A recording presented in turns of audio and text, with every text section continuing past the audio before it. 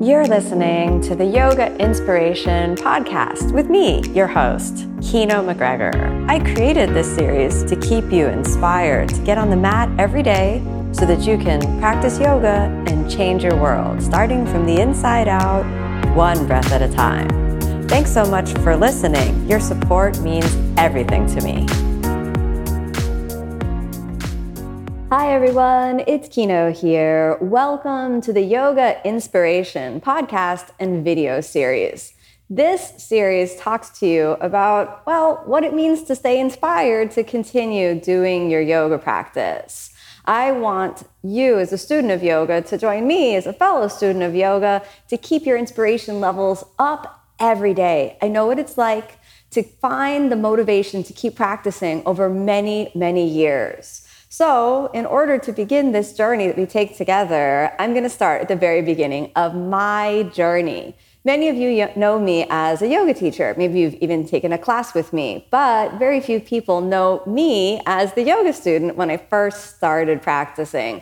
And it's a question that so many people ask me. Hey, Kino, how'd you start yoga? Hey, Kino, what was your inspiration to start yoga? Well, I'm going to share that with you right here.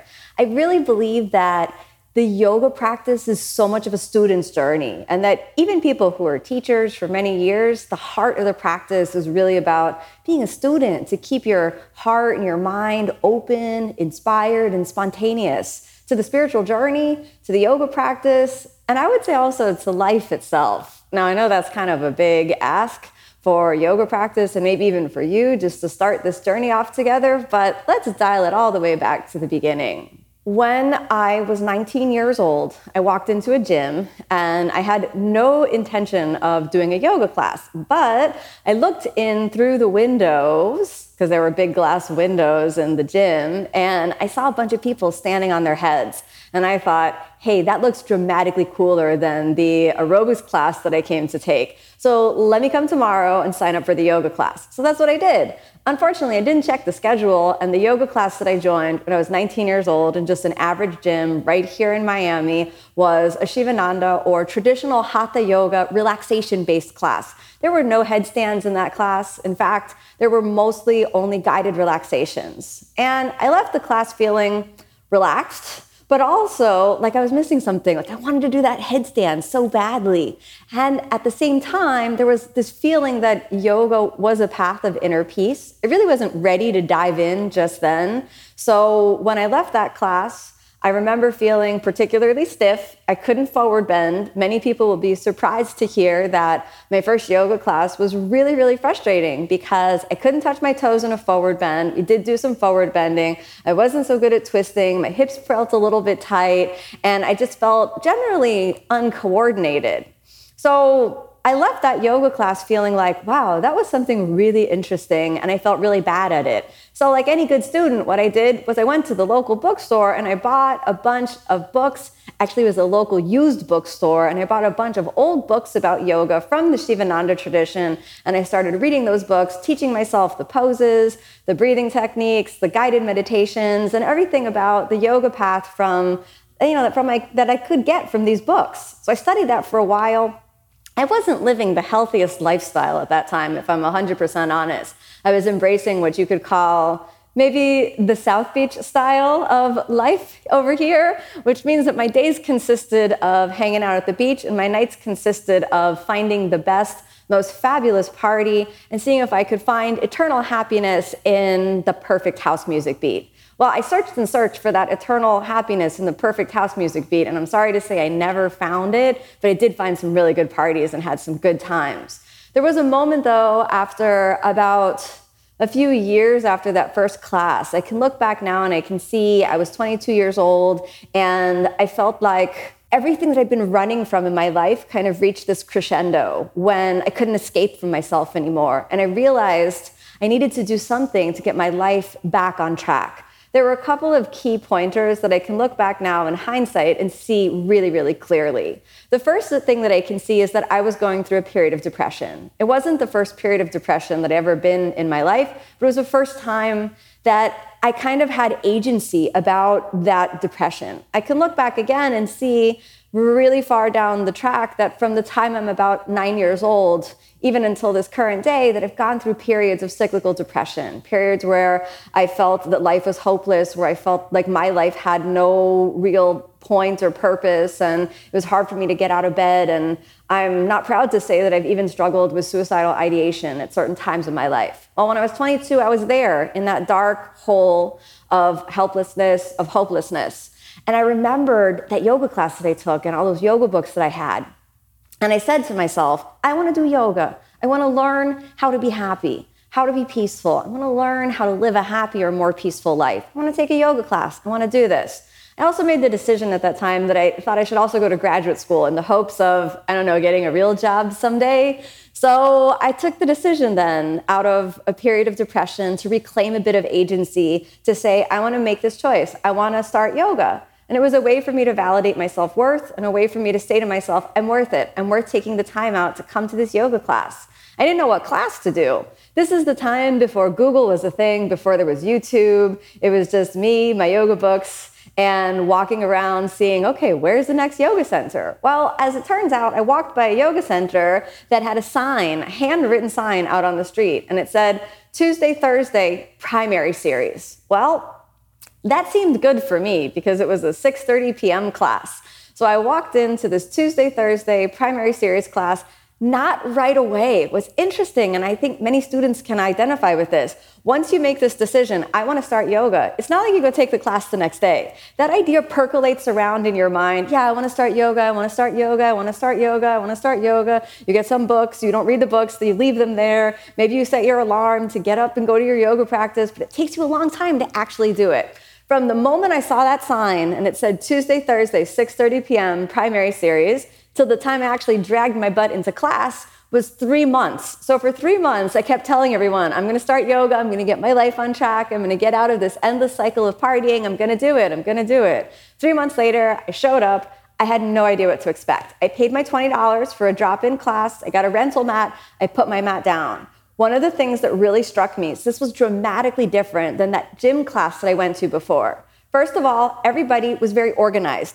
People seemed like they knew exactly where to put their mats, and I felt really intimidated. It was like, hey, wait a minute, I don't belong here. I don't really understand, my place in this whole yoga world. I'm not a yogi. I just did some poses out of books. Okay, I almost left. I remember this feeling of not fitting in and this feeling of being intimidated, and people were stretching and warming up on their mats, and I felt like this is not for me. But then, anyhow, I already paid, so I figured, let me stay. And the person who's teaching then came up to me and said, have you ever done Ashtanga yoga before? And I said, no, but I did some Shivananda, mostly from books. And I still remember he smiled at me and said, well, do what you can. Now, that didn't leave me with so much encouragement, I have to say, but the practice was amazing. It was really, really powerful, and I was really, really bad at it. I wasn't good at anything. I felt like a fish out of water flopping around on my mat. It was so difficult that it was probably the hardest thing I'd ever tried in my life up until that moment. And I kept thinking that the class would be about an hour long. So I remember looking at the clock around 7:30 and thinking, okay, when's it going to end? 7:45 comes around. The class is still going. 8 o'clock goes around. The class is still going.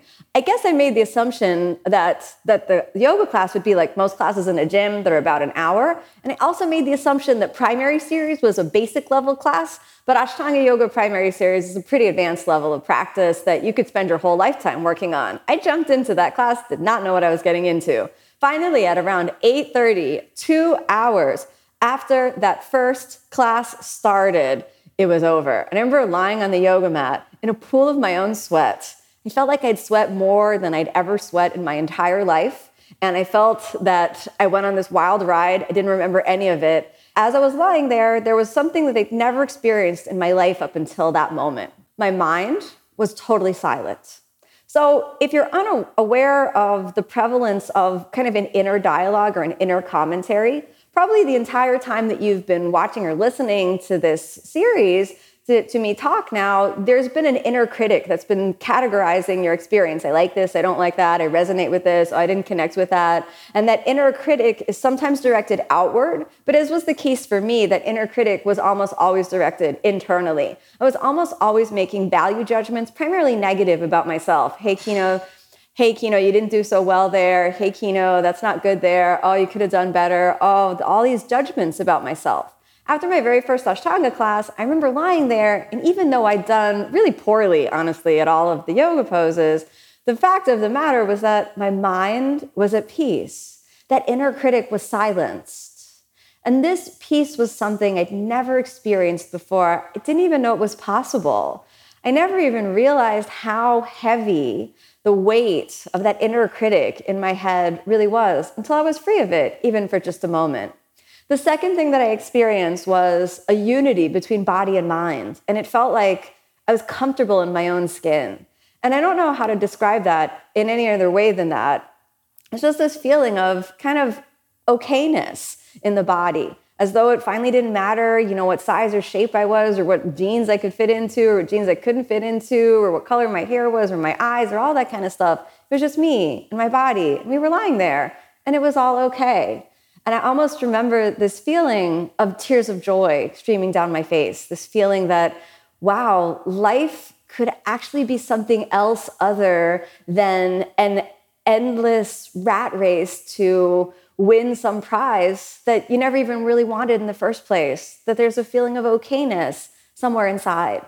Well, I kept practicing, I kept coming back to the class because that was honestly the best drug I'd ever tried in my life. It was the best high I'd ever gotten, the feeling of peace, the feeling of oneness, the feeling of unity. And I knew I wanted more and more of that. It was totally natural and totally real and authentic. And this is something that I believe is the essence of the whole yoga journey, that there's this very strange and often mystical relationship between how the yoga poses work and how you feel after you practice. That my very first practice, as the student's journey shows, is that you don't need to be particularly good at yoga to get those benefits of inner peace. I was never a dancer. I was never a gymnast. I was never anything physical before yoga. And this is something I really like to share with everyone because we make all these assumptions that you need to be good at the poses to be good at yoga. But the truth is, all you need is this sincerity to get on the mat, to open up your heart, to open up your mind, and to put in that deep work of the spiritual journey.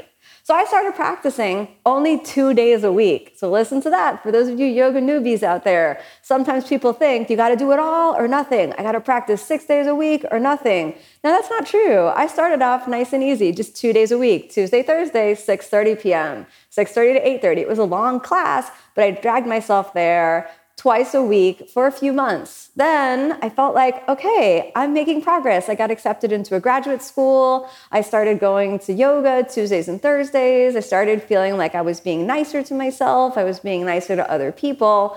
But when I moved to New York City, away from my home in Miami to go to graduate school, I lost the connection with my local yoga studio.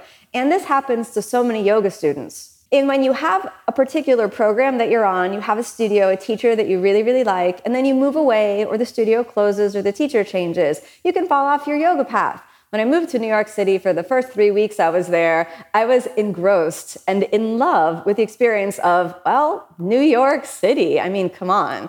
So I went around, I walked around the city, I experienced things, and I felt myself slipping back into the intoxication of that party lifestyle, because that was kind of my baseline. After about 3 weeks, I remember sitting on a park bench in Washington Square Park and thinking, what happened to yoga? You were doing yoga before. You better go find a yoga class.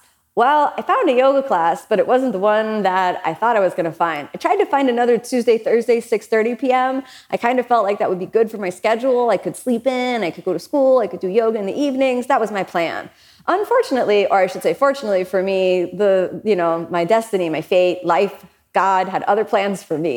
So I walked into a traditional Mysore style class. Now Mysore is called Mysore because it's named after the small South Indian city that is the home, or you could say the Mecca, of Ashtanga Yoga. It's where my teacher still continues to practice over there, and where there's a long lineage of many deep and diverse yoga traditions in the south of India. So Mysore.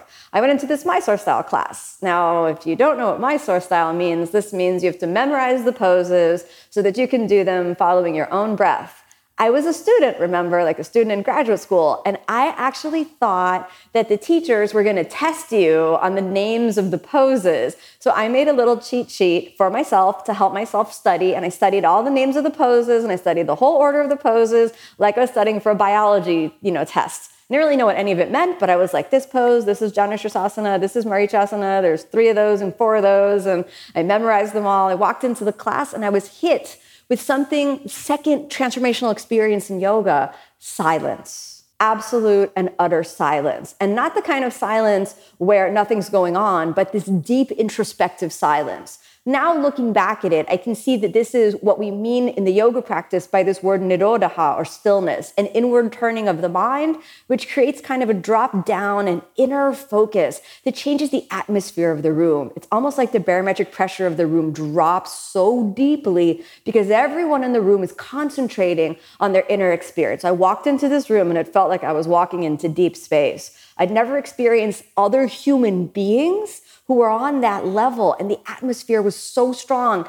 Just like my very first yoga class, my Ashtanga class, I had the same feeling again. I had the imposter syndrome come up. I don't belong here. I stood there with my mat, and I started to walk backwards out the room, thinking I better go find a guided class. This is not for me. At that moment, the teacher said, hey, you can go put your mat over there.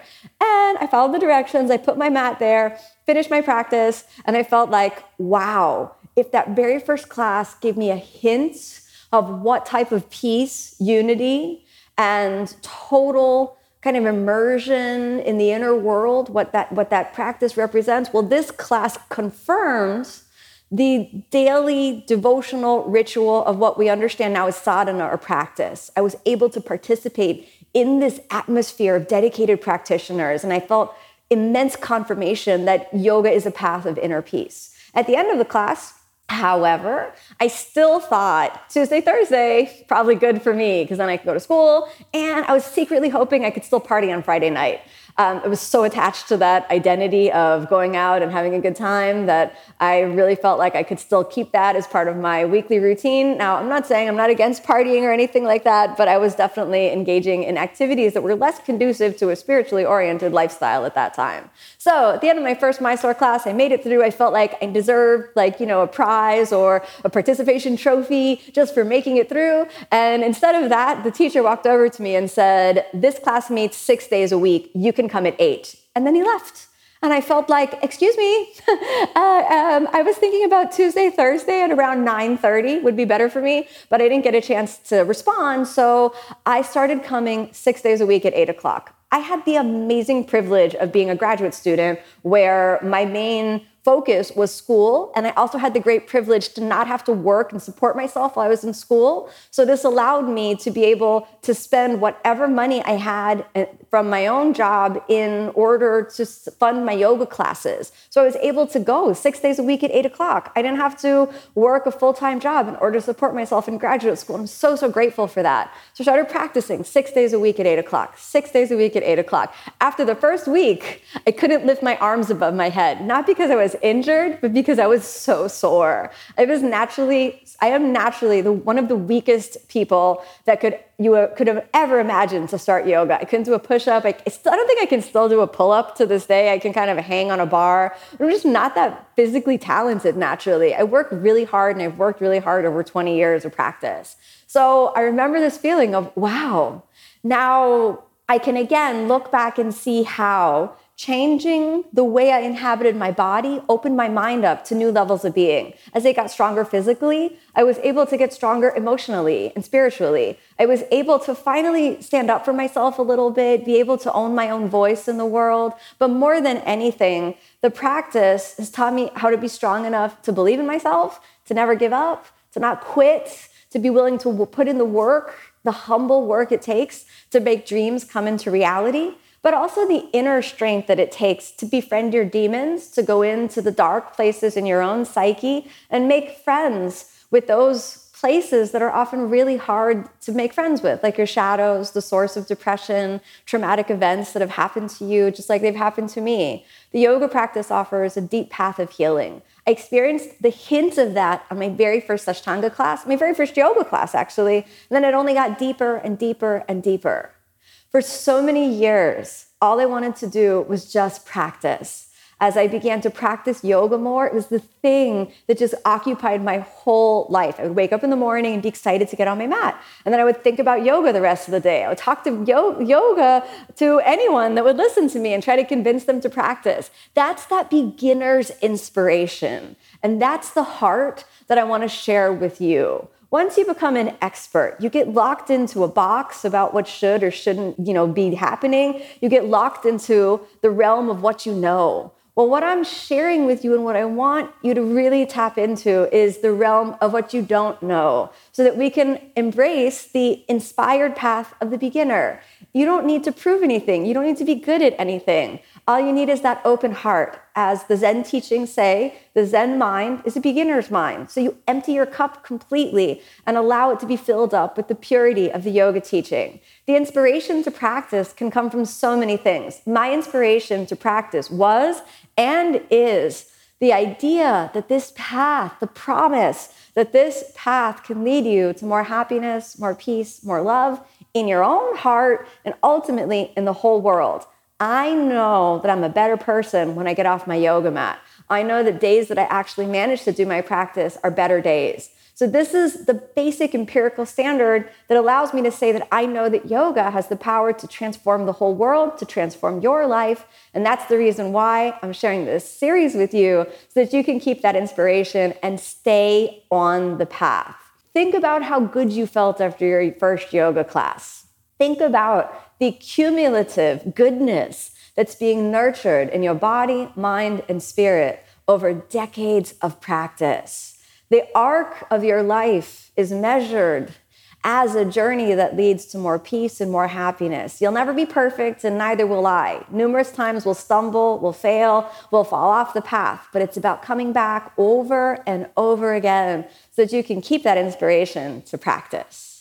As we go deeper and deeper into the journey of yoga inspiration, I want to share with you stories of the real students of yoga from all over the world. So if you have a really inspiring yoga student story and you are, for example, brand new to the yoga practice, I want to talk to you. So send me an email at info@kinoyoga.com and maybe we'll chat sometime about why you're inspired to do this practice and what yoga really, really means to you. My intention is to provide sustenance for your journey so that you as a student can continue to drink from an inexhaustible source of inspiration, so that on those days that you feel depressed, sad, and feeling a little bit hopeless, like it's all meaningless, that you can turn here and find a little bit of inspiration so that you can motivate yourself to get on the mat and keep transforming your whole world into a happier and more peaceful place. Thank you so much for joining me on this very first episode of the Yoga Inspiration podcast and video series. There is so much more to come, and I'm so excited to share this journey with you. Hey there, it's Kino here. I just wanted to thank you for tuning in to my podcast. Your support and your time and your attention really mean a lot to me. If you're enjoying this podcast series, you can find the full-length videos on my online channel, OmStars, and that's at www.omstars.com. You can redeem a 14-day free trial and get access to our full library of over 3,000 classes and also practice yoga with me online.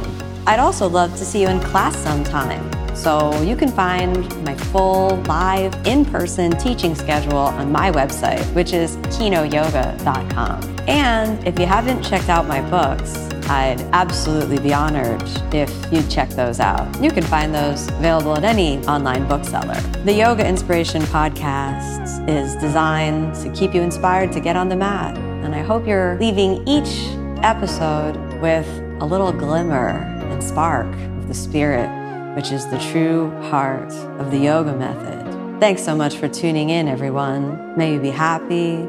May you be peaceful. May you be filled with love. Namaste.